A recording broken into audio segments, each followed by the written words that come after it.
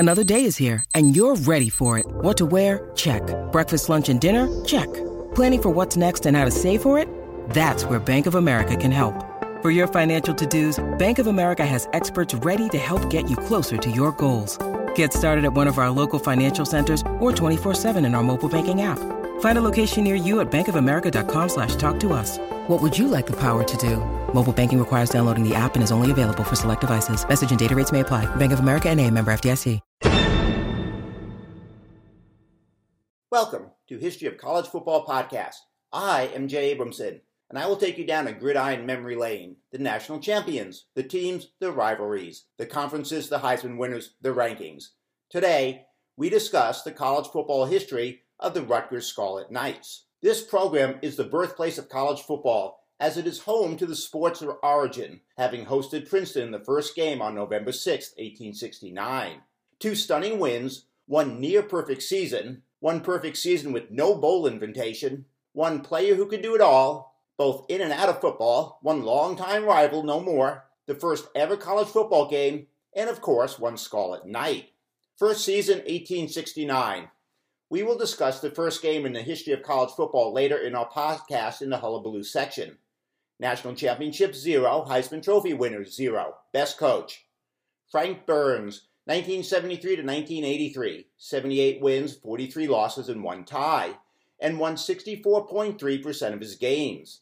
In a 4-year stretch, from 1975 to 1978, Coach Burns won 8 or more games every year, 9 games twice, and had a perfect season once, as his 1976 team ran the table 11-0. We will discuss this team as well later in the podcast. He was the first coach to lead the Scarlet Knights to a bowl, a 34-18 loss to Arizona State in the 1978 Garden State Bowl. But attention must be paid to 3 other coaches. Coach George Sandy Sanford, 1913 to 1933, 56 wins, 32 losses, and 5 ties, and won 62.9% of his games. Coach Sanford's Queensmen, as they were called back then, posted 3 7-win, 1-loss seasons. He was elected to the College Football Hall of Fame.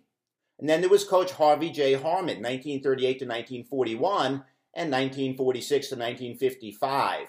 74 wins, 44 losses, and 2 ties, and won 62.5% of his games. Coach Harmon's first 8 teams never lost more than 3 games in a season, and in that stretch, he compiled 54 wins, 15 losses, and 1 tie. In 1940 and 1941, his team shut out 8 opponents, 4 in each season. And then there was also Greg Schiano, 2001 to 2011 and 2020. At the time of this podcast, he had 71 wins, 73 losses, and won 49.3% of his games. In a 4-year stretch, Coach Schiano's version of the Scarlet Knights posted 8 or more wins 4 times. His 2006 team went 11-2. Most stunning win, Rutgers 28, Penn State 16, September 24, 1988. Rutgers entered the game 1-1, Penn State was 2-0. Rutgers had lost 12 straight games to Penn State and had not beaten the Nittany Lions since 1918. That is 70 years, if you're keeping track. In Happy Valley, in front of over 85,000 fans, Rutgers jumped to a 21-10 lead and never relinquished it. With 53 seconds remaining, Rutgers' defense had to survive a 1st and goal, stopping the Nittany Lions on 4 downs at the game's end. But attention must be paid to one other game. Rutgers 13, Tennessee 7, November 3, 1979. Rutgers entered the game 4-2, and Tennessee was also 4-2, but number 16 in the nation, and a 21-point favorite. In front of over 84,000 at Neyland Stadium, Tennessee jumped out to a 7-0 lead, but by halftime the score was tied 7-7.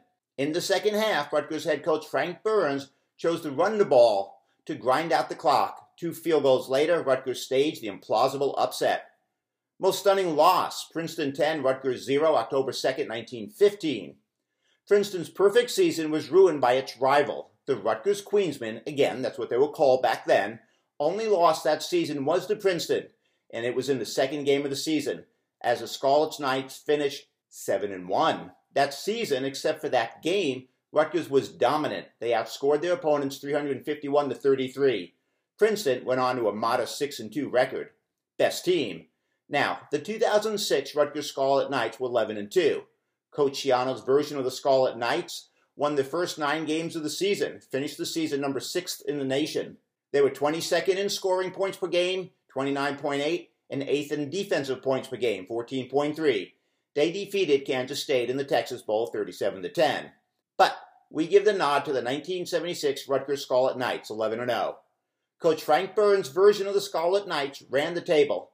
The defense shut out 4 teams, and only 2 teams scored 20-plus points. The defense led the nation in yards per game, allowing only 179.2, rushing yards per game, allowing 83.9 yards, and tied for the nation's lead in scoring defense, allowing 7.4 points per game.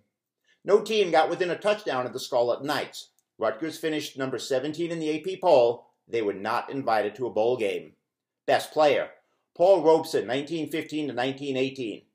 Paul Robeson could do it all, both in and out of football. As far as football is concerned, how dominating was Paul Robeson? He led Rutgers to a 22-6-3 record during his tenure. During that stretch, Rutgers outscored opponents 941-191. Paul Robeson was a 2-time All-American. Legendary coach Walter Camp called Paul Robeson the greatest end to ever trod the gridiron. Robeson's father was a slave. Robeson went on to become a lawyer and an actor. His rendition of Old Man River has never been duplicated. Rival. Longtime rival Princeton Tigers. Princeton owns the series. Rutgers lost 53 games, won 17, and there was 1 tie. Of the 17 wins was the first game, which we will discuss in our next segment, and the 100th meeting between the 2 schools. The teams last met in 1980. Hullabaloo, the birth of college football. The first football game in the history of college football occurred on November 6, 1869, when Rutgers defeated Princeton 6-4 in New Brunswick, New Jersey. What did this game look like? Well, first off, Princeton and Rutgers are 20 miles apart, and Princeton's baseball team had defeated Rutgers 40-2 3 years earlier. Rutgers student William J. Leggett wrote a letter to Princeton, issuing a challenge for retribution for that loss. Leggett suggested a 3-game series of a new sport called football. Princeton student William S. Gunmere accepted. So, William J. Leggett captained the Rutgers team, William S. Gunmere captained Princeton. Now, at 3 o'clock in the afternoon, on November 6, 1869, in front of roughly 100 spectators, college football was born in New Brunswick, New Jersey. The field is currently a parking lot behind the College Avenue Gymnasium on the campus of Rutgers. There were 25 players on each team, and they played with a soccer ball. The rules dictated no passing, no running. Players were allowed to kick it or hit it to get it over the goal line, which was located 100 yards away from the other goal line. Rutgers was smaller, quicker. Princeton was larger, more hostile. Each score, which was 1 point, was awarded when the ball was kicked over the opponent's goal line. Rutgers got the ball first. Now, yardage was earned with short kicks and batting the ball that occurred usually behind an interference of players who ran into each other, yelling and screaming. Rutgers scores first, Princeton ties the game, Rutgers goes up 4-2, and Princeton ties it again. Then Rutgers scores 2 more goals. Final score, Rutgers 6, Princeton 4. The game lasted over 5 hours. Mascot, Henry the Scarlet Knight. Thank you for listening to History of College Football. I am Jay Abramson. Join us every Tuesday and Saturday for a new episode.